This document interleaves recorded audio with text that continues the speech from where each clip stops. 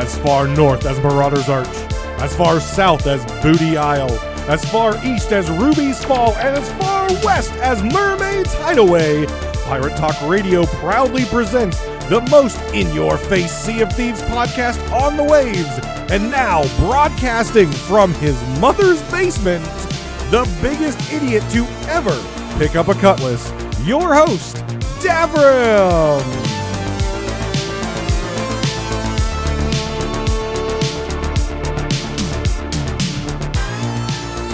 Welcome back, pirates, to Pirate Talk Radio. This episode of Pirate Talk Radio is sponsored by one of our wonderful patrons, Jack Bull. Thank you very much for your tier of support and also sponsoring this episode. We've got a lot going on right now. We've got the Pendragon versus Flameheart feud boiling up all over social media. We've got the adventures going on. People are taking part. And as of the only update that we've had since it started, which we'll get into, right now the forces of Flameheart are winning. So we'll talk about the adventure. I did get to finally play it. It was stupid early in the morning, and it's just been, you can probably hear in my voice, I've been under the weather. Work's been crazy. It's just been a absolute mess, and the sickness and all that stuff. But I did get to play through it because I wanted to be able to give the review of the adventure in this episode. So I apologize again. This episode's getting out a little bit later than I wanted it to. But quite frankly, you probably didn't want to hear me sniffling and blowing my nose and coughing, and it would probably take me forever to record this episode had I recorded it earlier in the week. Like I usually do, but it was just unnecessary. So bear with me. You may hear some sniffling, and I apologize. It's just it's that time of the year, and it's not pleasant for me. The other thing I want to do before we get too far into it is, I know here in the United States, I don't know around the world, but here in the United States, I want to thank and wish everyone a happy Veterans Day. Thank you very much to all those who served in the military, or you had a family member or friend serve in the military, past, present, and if you're planning in the future. Thank you very much for your service to the country. I know I have several friends and family members who are either in or have went through the military. It's definitely a service that I could never do. It's an amazing commitment that they have, dedication that they have to that, and also a huge sacrifice both for their friends, their family, and of course themselves. So happy Veterans Day to everyone. Again, I do not know how other countries celebrate, if they do celebrate, or in my mind, every day is Veterans Day and Memorial Day, because those folks go above and beyond and unfortunately lose their lives out there defending the country and defending freedoms and things like that. So again, happy Veterans Day to all the veterans out there, their family, and their friends.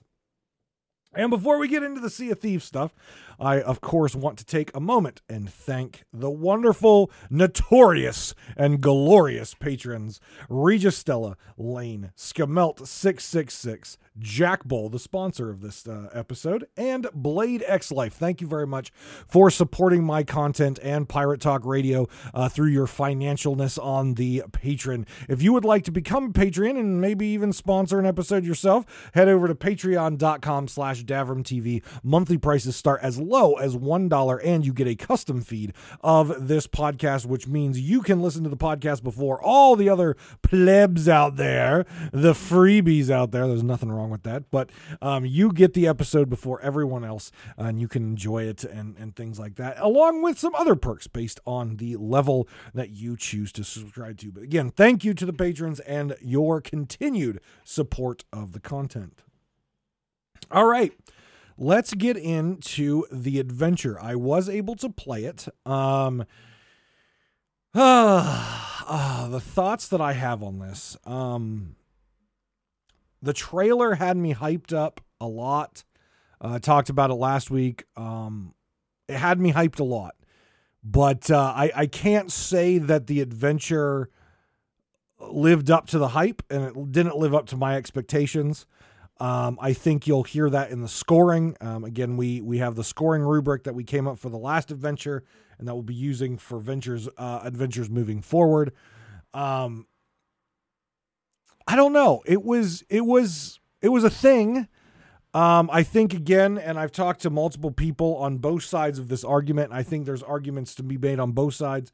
But this is, again, just like Golden Sands. It is supposed to be a battle between two sides, a battle between theoretically good and evil, a battle between Pendragon losing his soul to the Sea of the Damned, or a battle where you're fighting for Flameheart to get him into the sea or to stop him and keep him in the Sea of the Damned for now.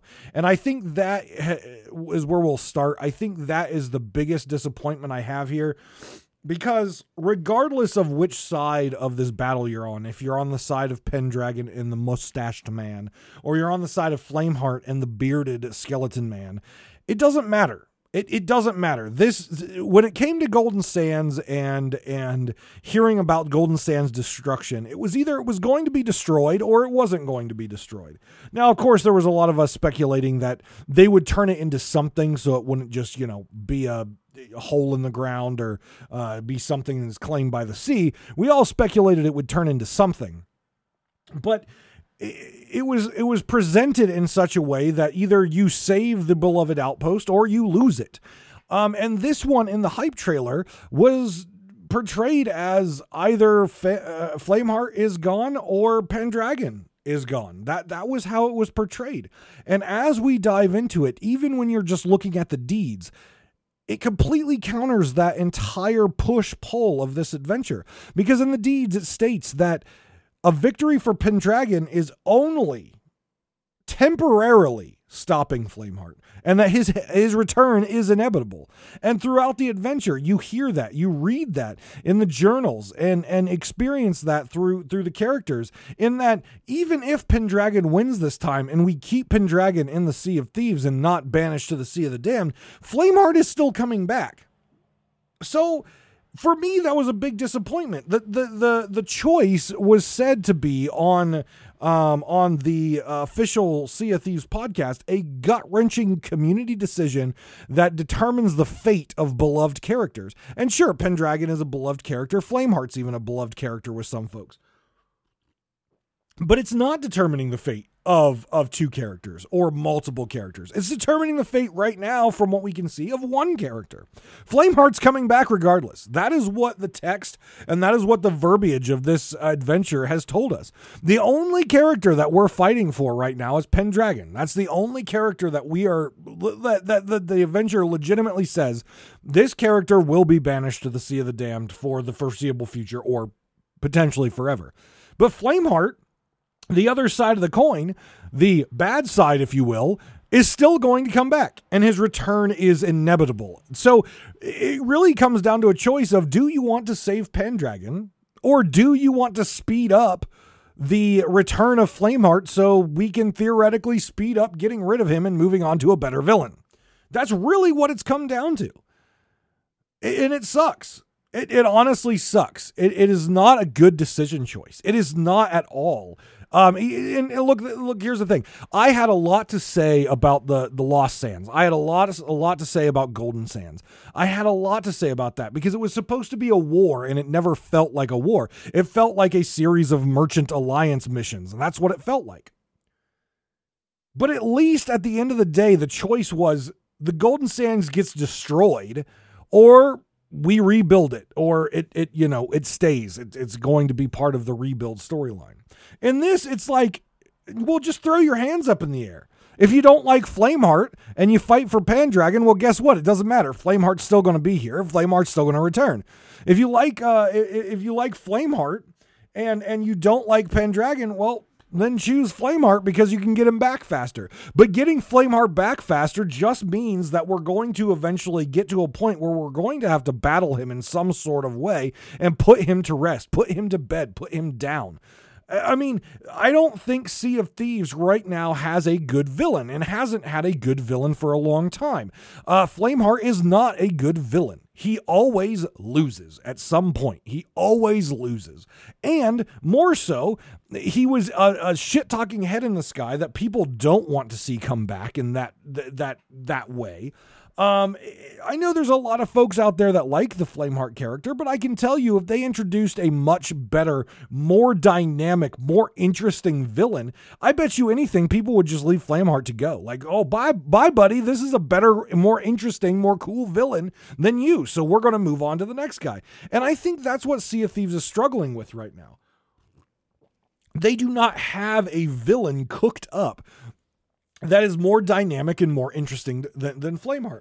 They've got villains out there that could be more dynamic and more interesting than Flameheart, but I don't think they're spending the time right now to focus on those. In my mind, Wanda is a more interesting villain right now. In my mind, Duke is a more interesting villain right now. In my mind, Amaranta is a more interesting villain right now. In my mind, the Captain, who we've never seen and just hear whispers of on the wind, is a more interesting villain right now than Flameheart.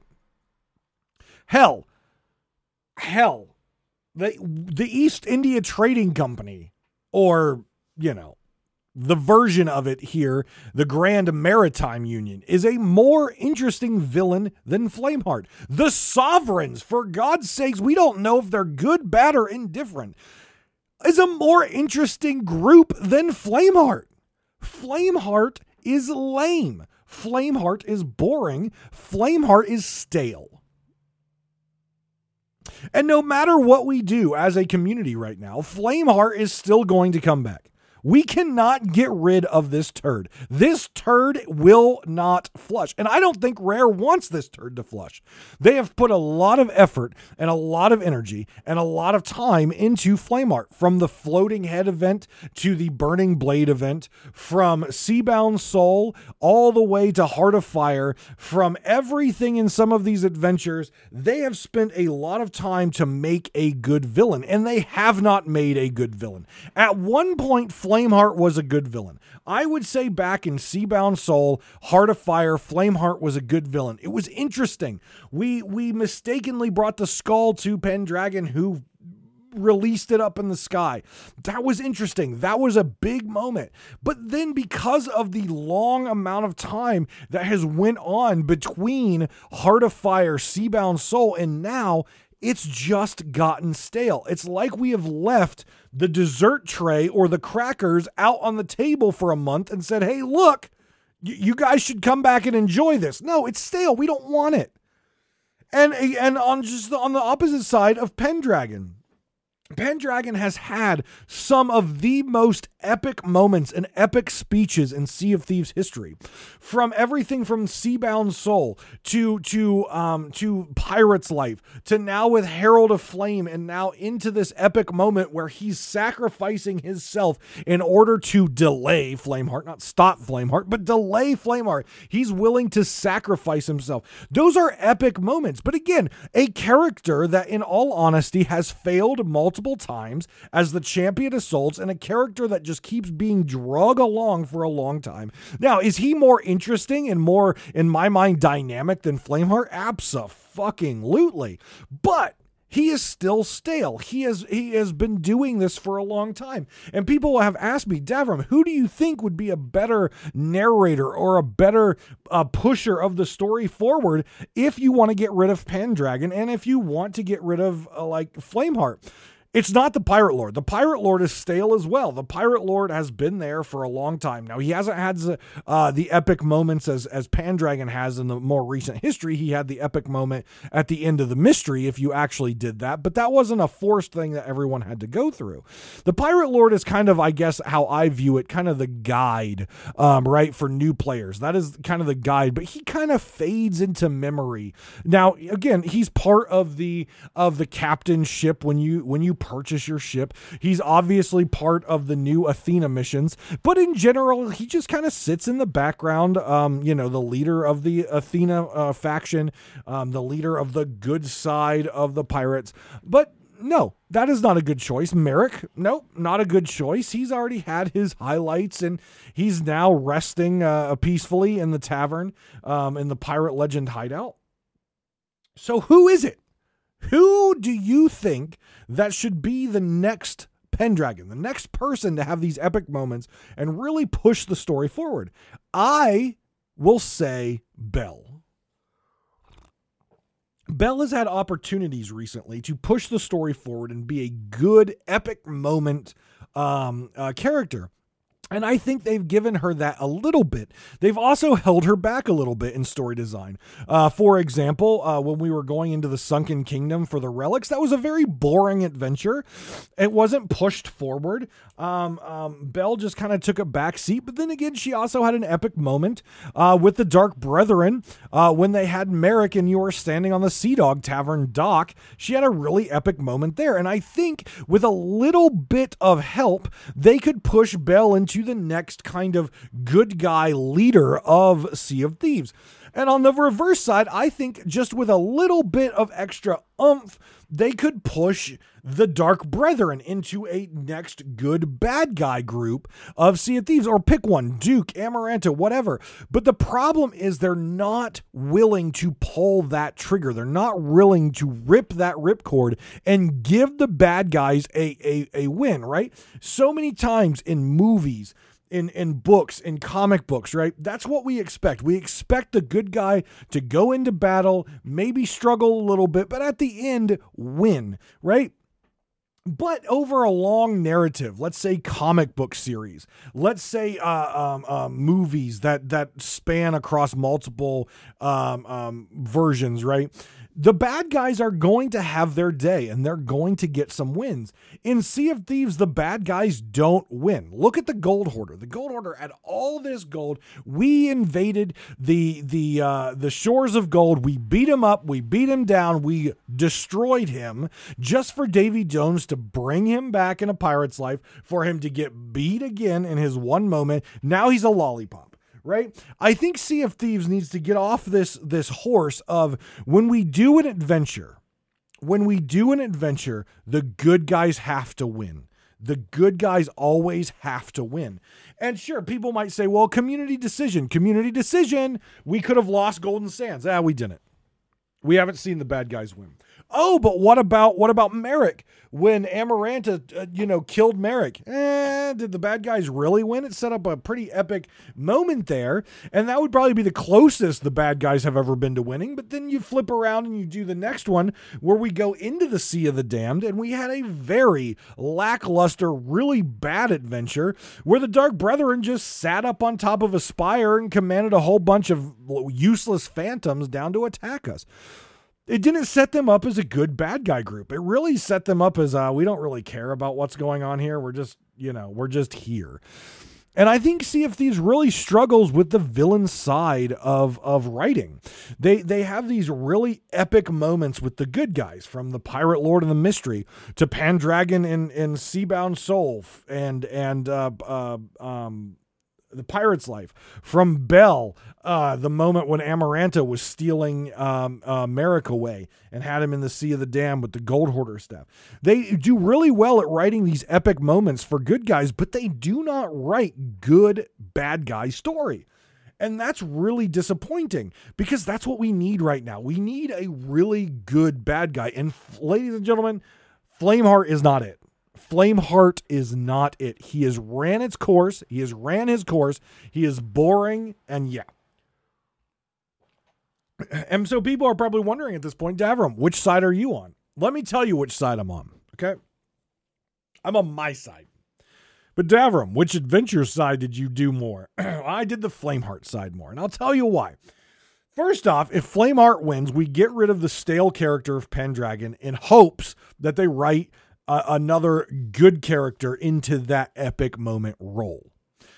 We also get Flameheart back into the Sea of Thieves quicker so that we can then fight him and banish him, and he can be gone like the Gold Hoarder, hopefully turning him into another lollipop, and we can move on to a better good villain. So that is why I'm on the side of Flameheart. It has nothing to do with me wanting Flameheart to be around. It has nothing to do with me wanting Flameheart in the Sea of Thieves. It has everything to do with get him back sooner, get him back quick, and then we can end it and get on with our lives to a hopefully better written enemy. And yes, In the wake of that, we do lose the epicness of Pendragon, but hopefully that stale character that's been around for a very long time can be refreshed into another good character that's going to have even better epic moments in the future. Pendragon has an amazing story in the comic books and things like that. Absolutely amazing. He's been around for a long time. He has a lot of epic moments. I think he's a cool character. I just think his time has come that he needs to take a step back and they need to push another good character to keep the game story fresh and moving forward. Same thing with Flameheart. We fought Gold Hoarder for a while. We pushed him aside. We fought Flameheart for a while. It's time to push him aside and move on to the next thing. And hopefully the writing for the next villain is actually halfway decent.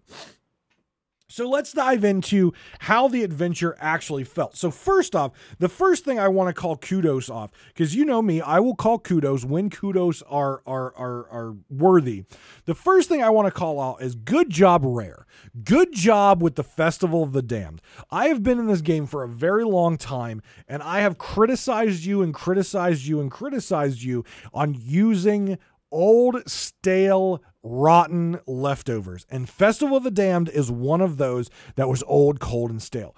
Go get the lights. Light all the little torches. Go get the lights. Go do a Fort of the Damned. Every single year, it was the same thing. The same thing. Go get the colors. Do the Fort of the Damned. Light the beacons and all the different parts. It was boring. It was awful. It was fun the first time. After the first time, no. The second year, no. It just got really stale and boring. And Rare was notorious for that.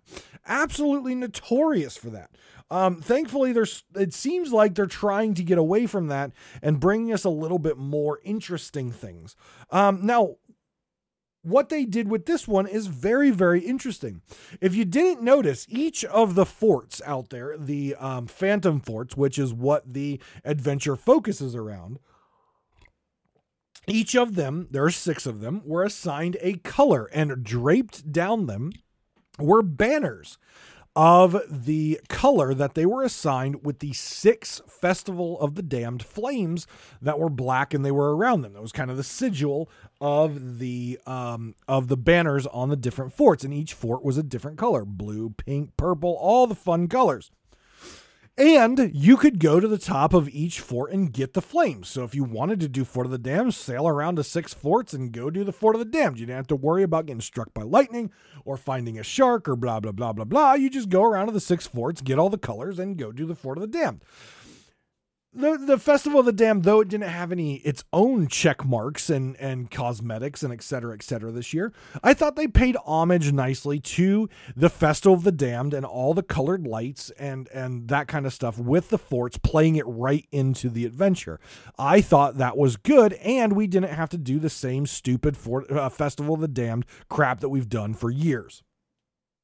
The next thing that I'm going to give kudos on in this is when the Phantom Forts, the Spanish forts, were first introduced, I was absolutely in love with them for a variety of different reasons. One, it was quick to do. So for casual players or players that didn't have a lot of time, they could hop on, they could go do a Phantom Fort, they could cash in their loot, and they could log off. It was something quick. It was something painless. It was something really easy and fun. Loved that about them. Now, Season 8, I hope you're listening. Season 8, PvP season, I hope you're listening. I said, when these Phantom Forts came out, I said a really cool thing to do, because they stated when you beat the Phantom Fort, it would stay yours, put in quotes. There was no way to claim them, but it would stay yours until you left for a certain amount of time. Then it would respawn into Phantoms. So it invited the idea in my head of capture the flag or capture the fort, defend it against other people. Really cool PvP feature. Really cool PvP thing. They haven't done it yet. They haven't done it yet until this adventure. Now, I'm not saying this adventure was chock full of PvP, because in my time doing it and from what I've seen online, it has not been chock full of PvP, which is a little bit disappointing. And I think Rare could have designed this adventure a little bit better to encourage that PvP, to encourage the concept of holding a fort, right? Instead of taking it and moving on, they could have encouraged holding the fort. But you get your quest from from Bell, or you get the quest from the Servant of Flame, and you get your little check-off list in your quest radial, and you get a flag. And you go and you beat the phantoms in the fort, or you beat the ancients if you're fighting a fort that's already claimed by Bell, or you're fighting the phantom reapers if you're claiming a fort that's claimed by Flameheart. And you scale up to the top after you beat the final boss, and you pull their flag down and you put your faction's flag up. And it's an absolutely epic moment. Now, is there fanfare and fireworks going off or epic music aside from the amazing fort music? If you don't listen to the Spanish fort music every time they're there, there's something wrong with you. The fanfare and the music that was put in for the Phantom Forts is by far it makes you feel alive when you're playing this game, especially the boss wave. It absolutely feels amazing. It's lovely. It's amazing. But it has that moment of claiming. You actually have to lower the flag and raise your flag. And it's absolutely perfect. Here's where I think they could have done it better.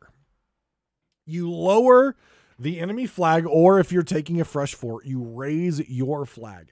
And of course, you can collect all your little dolls and things like that. And we'll get to the dolls in a second, because I think there was a little bit of an implementation issue with those. But you lower your flag and raise the flag that you're associated with. Now, how I think this should go. Okay, how I think this should go. If you stay on the fort, because it is mentioned when you are taking the quest that some pirates may remain on the fort to defend it, while other pirates may sail on to attack the next. However, there is no reason for you to stay and defend it, because in the time that I did this adventure, the couple hours, that flag that I put up never dropped, and no other pirate, went and stepped foot, from what I can tell, or at least changed its color. That flag never went back or changed. I think what would have been more fun and more dynamic of this is if a pirate doesn't stay on the fort. The second the pirate leaves the area of the fort starts to convert back.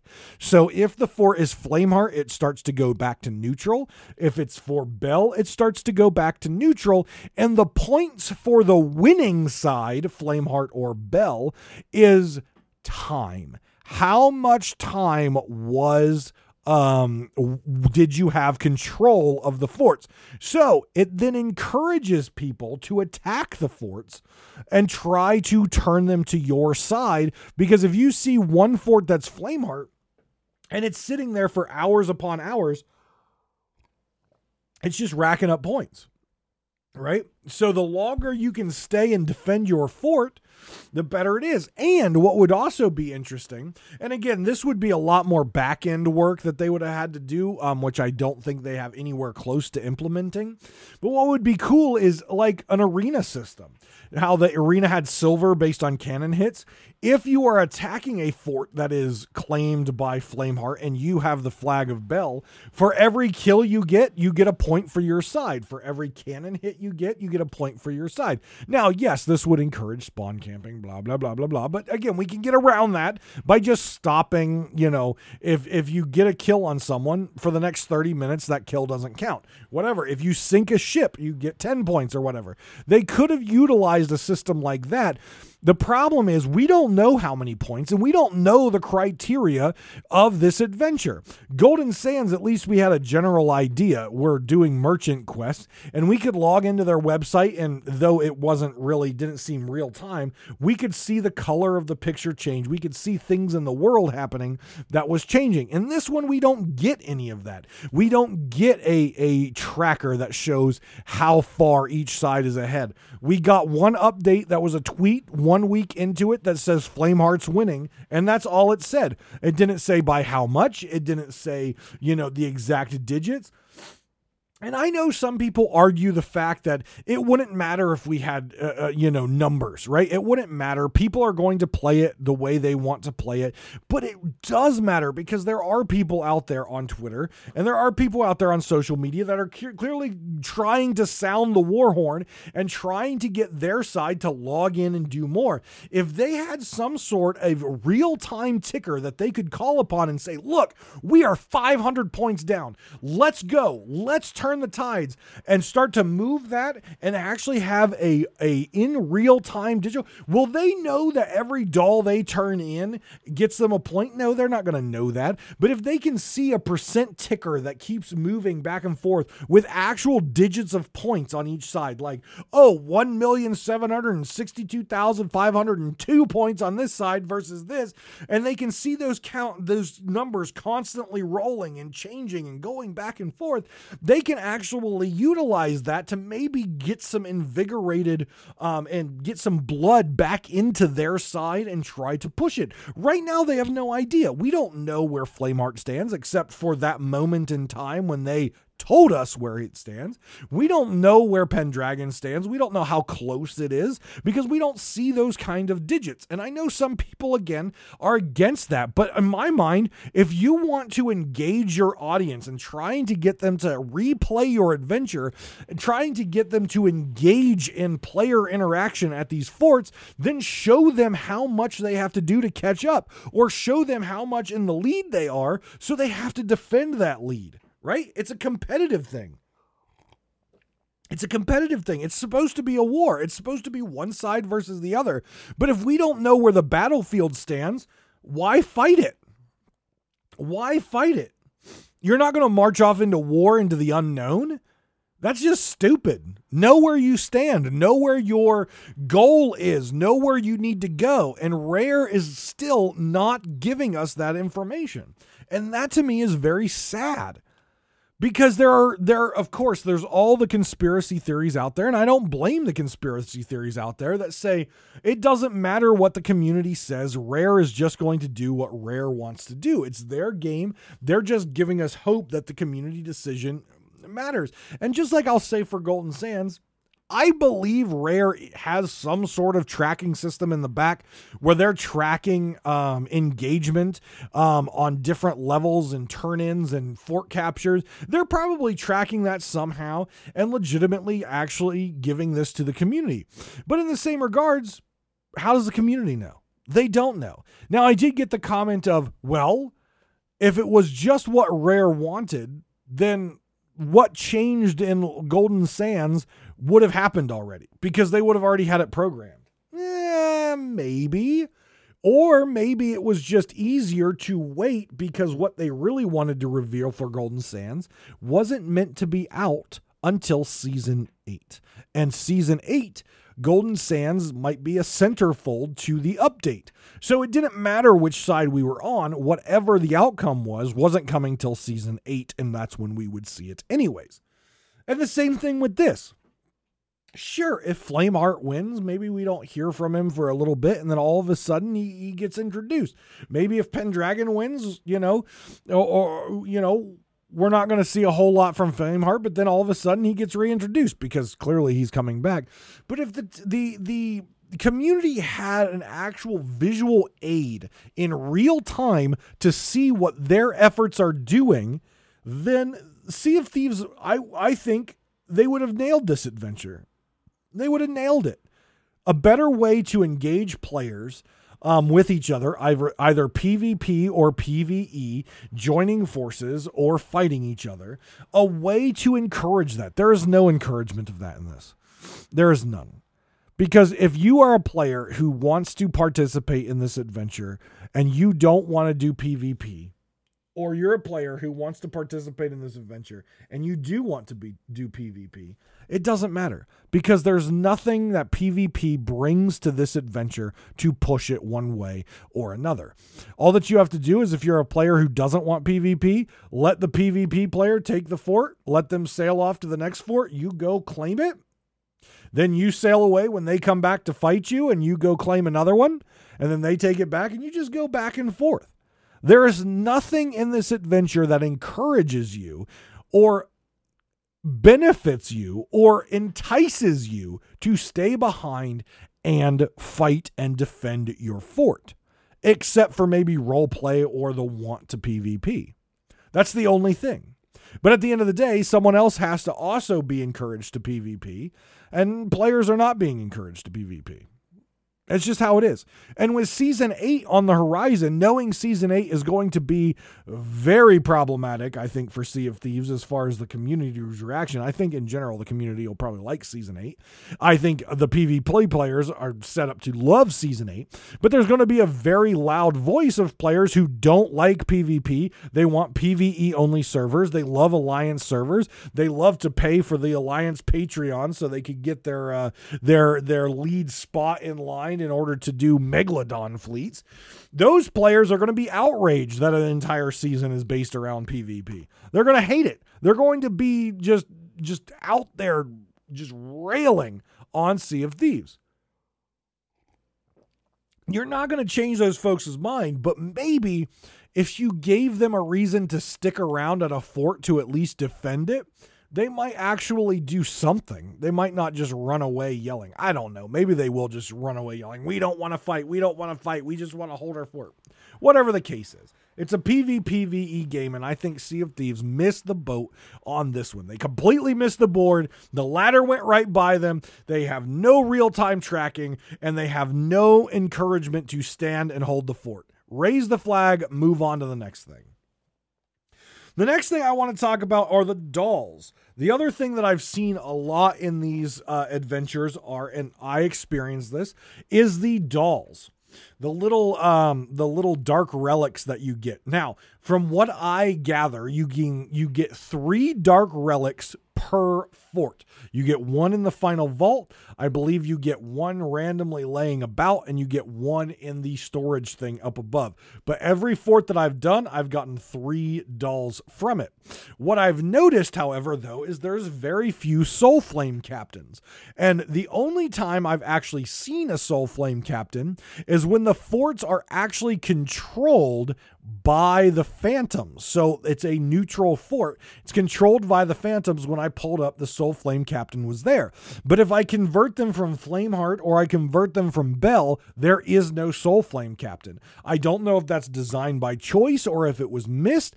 I mean, it wouldn't make sense to have a Soul Flame captain on a Bell fort because the Soul Flame captains aren't part of the Ancients, which are who you are ultimately fighting, or the Soul Flame captains would make more sense with the Reapers. But again, it has to be fair on side. So I think the only time you're going to get a Soul Flame captain is on a neutral fort. But again, you don't know what type of impact these dolls have. You can turn in a non-enchanted doll and you can turn in an enchanted doll. It doesn't matter. In fact, the deed itself says turn in a dark relic or an enchanted dark relic. It doesn't matter which doll you turn in. It still counts for the deed. But do those dolls actually give the side points? Don't know. We have no idea. It doesn't say what the criteria is. Maybe it's just taking the forts. Rare was not they didn't give us a very good explanation on what gives the sides points. They didn't do a very good job at Lost Sands either, but Lost Sands was kind of easy to figure out. Either you blow up rowboats over there or you deliver supplies. Like, it was pretty self-explanatory.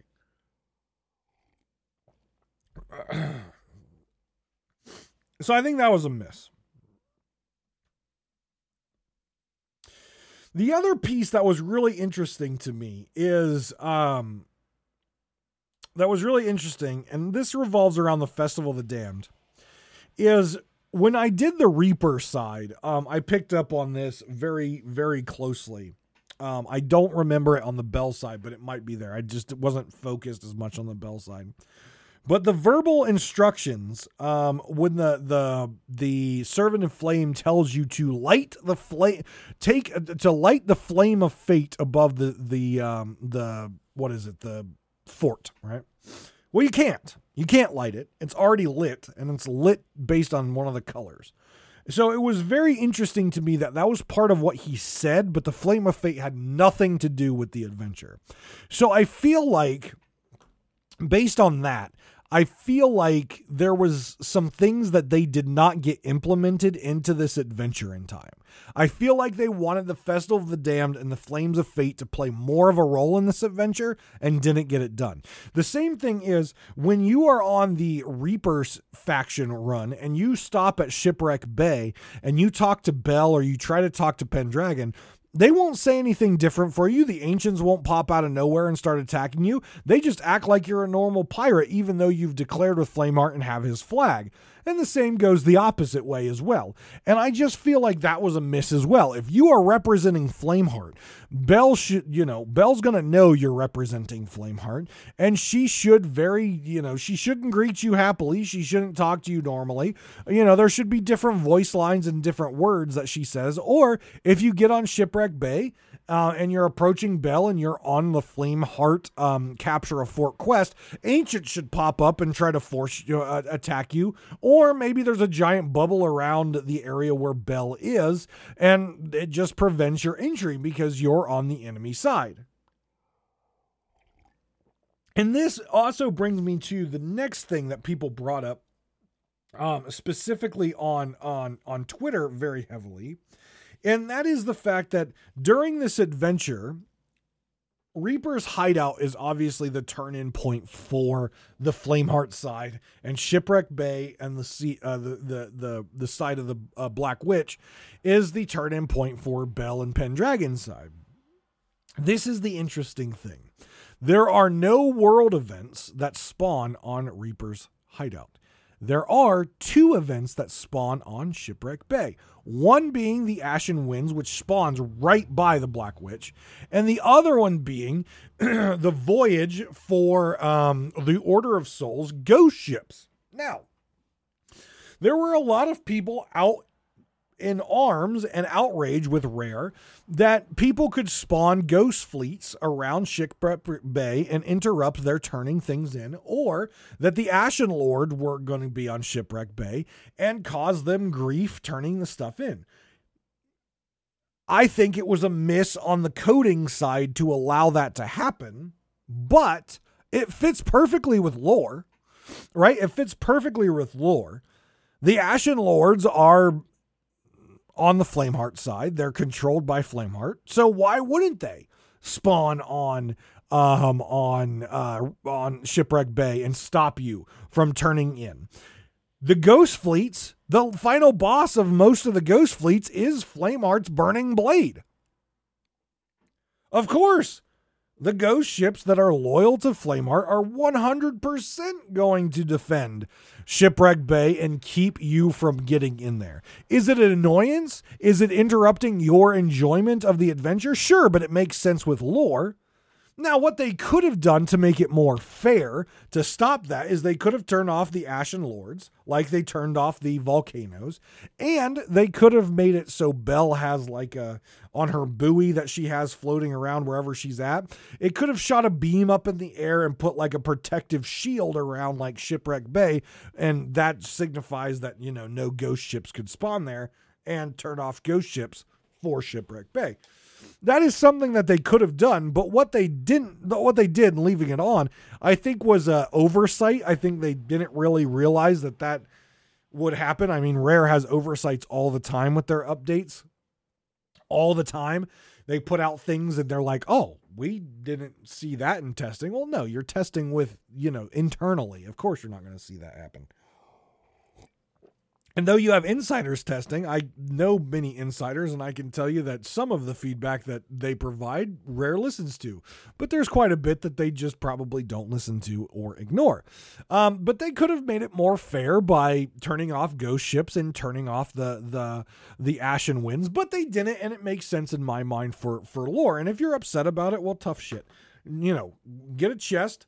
Fill your chest with your dolls, run in, turn them in, and run out if you don't want to deal with the Ashen Lord. If you're dealing with ghost fleets, put your chest in a freaking rowboat, row in, turn it in, done, over with, just sail real close, jump off, turn it, fine, you're done, okay? You're done. You don't have to sit there and park, okay? But either way, I think it makes sense on a lore standpoint. I do enjoy the ritual tables. The ritual tables are much like the ritual tables that we've seen throughout these adventures, namely with the Shrouded Deep ritual table when you were summoning the Shrouded Ghost. But what's interesting about these ritual tables, and I need to do a little bit more of these to really see if it impacts it, but there's a flame in the center of the table, and it appears the flame grows bigger the more forts that your side has. And the table itself is a compass, if you didn't notice, and the forts are the colors of the different flames of fate, and they're actually positioned around the ritual table in the direction, the cardinal direction of which you would sail from that location to get to them. So I thought that was cool. And when Bell or Flameheart raise their flag, there's a little tiny Flameheart or Bell flag that raises on the actual table. So you can see which forts are claimed by which size and which direction that fort is from you. I thought that was really cool. I hope they utilize that more in the future, maybe with some PvP stuff, maybe with some area control stuff, because it has really opened up the potential in the future as far as what claiming things could mean. Like they could institute it so players had their own banner and they could, claim a fort and make it their own pirate hideout or something like that. There's a lot of things that this particular feature of raising a flag and claiming a location does for them in the future. So I hope they keep building on that. And then you can obviously have like little war maps and stuff around other forts and other places to see who claims what and what's going on. I think this really opens the future and opens the door to endless possibilities of things that they could do in the future to really change and impact the world and how the pirates can interact with it. All right, let's get to my ratings. And then I've got a little bit of speculation based on the books, specifically the Destiny book from the Reaper's Hideout on the Flameheart side. But let's get to my rating. So the last time we had the last adventure, I developed a rating system to make sure each time I was rating these adventures, they would be rated identically. And we have driving story. So that is lore and driving story. How was the lore? How was the driving story throughout the entire thing? We have combat. Was the combat in it unique? Was it fun? Did it introduce new mechanics? How was it, how was the interaction as far as the combat? The reward, not looking at the title, but specifically looking at the cosmetic reward, technical implementation, and time investment. So that was our criteria. We're going to continue with that criteria this time. So first I want to start with driving story, lore and driving story. I rated this a 3 out of 5 for lore and driving story. Neither side has a different way of speaking to you or any sort of voiceovers or any sort of change in their text box based on if you're on the opposite side's quest or not. I thought the trailers were very good. They were very hype. I thought the journals had some really interesting information on it, but I thought the story lacked drive. It was basically get the quest, take a fort. Get the quest, take the fort. Get the quest, take the fort. There wasn't really anything driving the story. And because in my mind, there wasn't anything showing what you were doing was impacting anything, the story was not driving forward for me. In fact, after I did the Flameheart one a few times and I was like, okay, I just want to do the Bell one to get this over with. Like there was nothing in the story that was driving me forward. Like it didn't matter if I was on, like I was doing the Flameheart side, which again, I want to win so we can get rid of him quicker, or the Pendragon side. It didn't matter. There was nothing driving me forward on it. The biggest driving force of this particular adventure is the Spanish Fort music, and that's always there. So 3 out of 5 on that. And again, I think the only reason I rated it that high was I thought the journals were really good and gave some really cool information. And I thought the trailers were also good, but the actual gameplay I thought was very lacking on this and did not have a driving story. Combat, 1 out of 5. It was just recycled Phantom Forts. There was nothing new. There was nothing exciting. There was nothing surprising. There was nothing interesting as far as the overall combat of this. There was nothing. Zero. It was a Phantom Fort. That is it. It was recycled crap. There was nothing. This could have been way better if there was some sort of hold the fort feature, if there was some sort of PvP incentive, if there was something that just invited something interesting. Hell, if you take a Fort for Bell, or if you're taking a Fort for Bell like ghost ship spawn that you have to fight before you claim it. If you're taking the Fort for Flameheart, Pendragon's ghost ship friends show up and you have to fight them. Something interesting. But overall the combat was just a Phantom Fort. So 1 out of 5. Really bad. Crappy. Boring. The rewards, I gave this a 4 out of 5. I thought the rewards were okay. But let me tell you why did it get a 5 out of 5. So I liked the homage to the Festival of the Damned with the 6 flames around them, the symbol of the Festival of the Damned. Obviously the symbol for Bell, the lantern, which you can get by doing the Fort of the Damned a couple times. That was kind of cool, unique, very much something that we've not seen before on sales. However, the Flameheart sales, again, it was a flame in the middle of flames. We've already had Flameheart sales from the Flameheart. We've had sales with flames on them, right? We've had that before. Do something a little bit different. I thought the sales sets were still a little too simple, but I thought they were good enough. I mean, they were both unique. It wasn't a reskinned anything, but to get a 5 out of 5, I needed something a little bit more. Either the colors of the Flames of Fate were different colors. The flame on the Flameheart boat was something different. I don't know. Maybe his face. Put his face on there for all I care. That would be kind of cool. But 4 out of 5. The rewards were good, but again, not in my mind good enough for a 5 out of 5. The last set of rewards were 5 out of 5. Technical implementation. As it was just beat Phantom Forts, there was no technical flaws in my mind. But I did give it a 4 out of 5 because of the community reaction around the Soulflame captains. As it doesn't appear there's any real good rhyme or reason that a Soulflame captain is there, aside from what I experienced, which is if you take a neutral fort where it's a Phantom Fort and you're trying to take it for your side, the Soulflame captain is there. I don't know. It looked like it confused a lot of people as to why that you get 3 dolls, but there's no Soulflame captain. It seemed very odd to the community. I gave it a 4 out of 5. There were no major bugs, no major flaws, but there was definitely some confusion around instructions from the Flames of Fate, what you're supposed to do with those, which is nothing, and the Soulflame captain. They could have done a little bit better job of guiding you and explaining that, and they could have done a better job of evening out the amount of Soulflame captains you get versus dolls. And then finally, time investment. I gave it a 5 out of 5. I thought this was perfect. It was quick and it was easy. It was a Phantom Fort. That's it.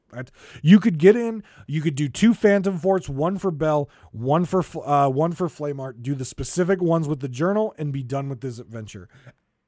Excuse me, hour tops. From the time I logged in to the time I had claimed 1 fort was about 30 minutes. Of my time. So at the end of the day, I thought this was excellent. I thought it was quick. Again, if you're on a bigger ship like a galleon and you've got to sail against the wind, well, tough shit. But I thought this was really quick. You could do both sides in probably an hour to an hour and a half. I thought this was perfect for the casual player. I thought this was perfect just across the board. And again, because it was so fast and so quick, it does encourage people to play it over. And since it's not just a delivery mission, you could have some combat in there with at least the Phantoms, with a chance for maybe some PvP. I think the time investment was good. So 5 out of 5. Overall, driving story 3, combat 1, reward 4, technical implementation 4, time investment 5. That is a total of 17 out of 25 for this adventure score. That is a 68% D+.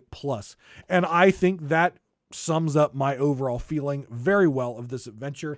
I thought it was meh. I thought this adventure had a great hype trailer. I was very excited to get my hands on this adventure, and then I was very let down in the overall just adventure itself. There's no tracking system to tell me how my side is doing versus the other side. There is no like interesting combat mechanic. It was just overall just a meh adventure. You take a Phantom Fort. It was reused content, and though the Festival of the Damned piece wasn't reused, thank you, Rare, the fact that there was nothing new and engaging with this particular adventure over just doing a regular Phantom Fort, aside from you need to turn in dolls to a certain place. That was the only new and interesting thing. So overall, I gave this adventure a meh, and the criteria says 68% D+. So there you go. All right. So the last couple minutes, I want to give you a little piece of speculation. And this speculation, the start of the speculation, comes from a good friend of mine who I met at Sea of Thieves Fest and that we play on stream on Mondays, Sales and Tales with Zorvia, though we have been playing Destiny 2 recently because of the seasonal grind there. There is a book on Reaper's Hideout. It is the Destiny book. Destiny 2 Destiny is a Destiny book, and it specifically calls out what happened to Stitcher Jim. So we know that Flameheart's skull was shattered by Pendragon and the Sword of Souls. However, he's got a head in the casket. Where'd the head come from? Well, the book, the Destiny book, if you read it on Reaper's Hideout, it states that the Servant of Flame in this ritual is using Stitcher Jim's lifeless skull in order to transform it into a Flameheart skull to bring Flameheart back. So that is where the new skull is from in the new adventure where you see Flameheart with his skull. It is actually a transformed, using magic and the ritual stuff, Stitcher Jim's lifeless skull. Now, what is really interesting is Zorvia mentioned, well, Stitcher Jim, think about it. If they resurrect Flameheart and it's Stitcher Jim's skull, what happens? Could they do something cool with a multiple personality thing where sometimes Stitcher Jim like jumps in and like takes over and stuff like that? And it got me thinking a little bit. All right. Let's go back to the Herald of Flame and the lead up to the fight with Stitcher Jim at Molten Sands Fortress.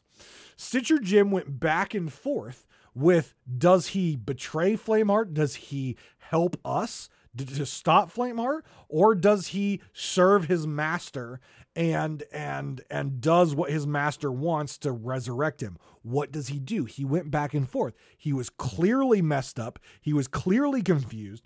The box of wondrous secrets he stared into, the rage chest, he has been messed up a lot in the head now. So think about this.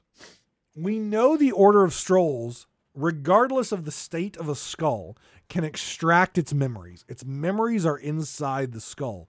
So imagine this speculation for when Flameheart does return, because we know it's going to happen based on everything we've read and seen. They have taken Stitcher Jim's skull, which it's lifeless because he's dead.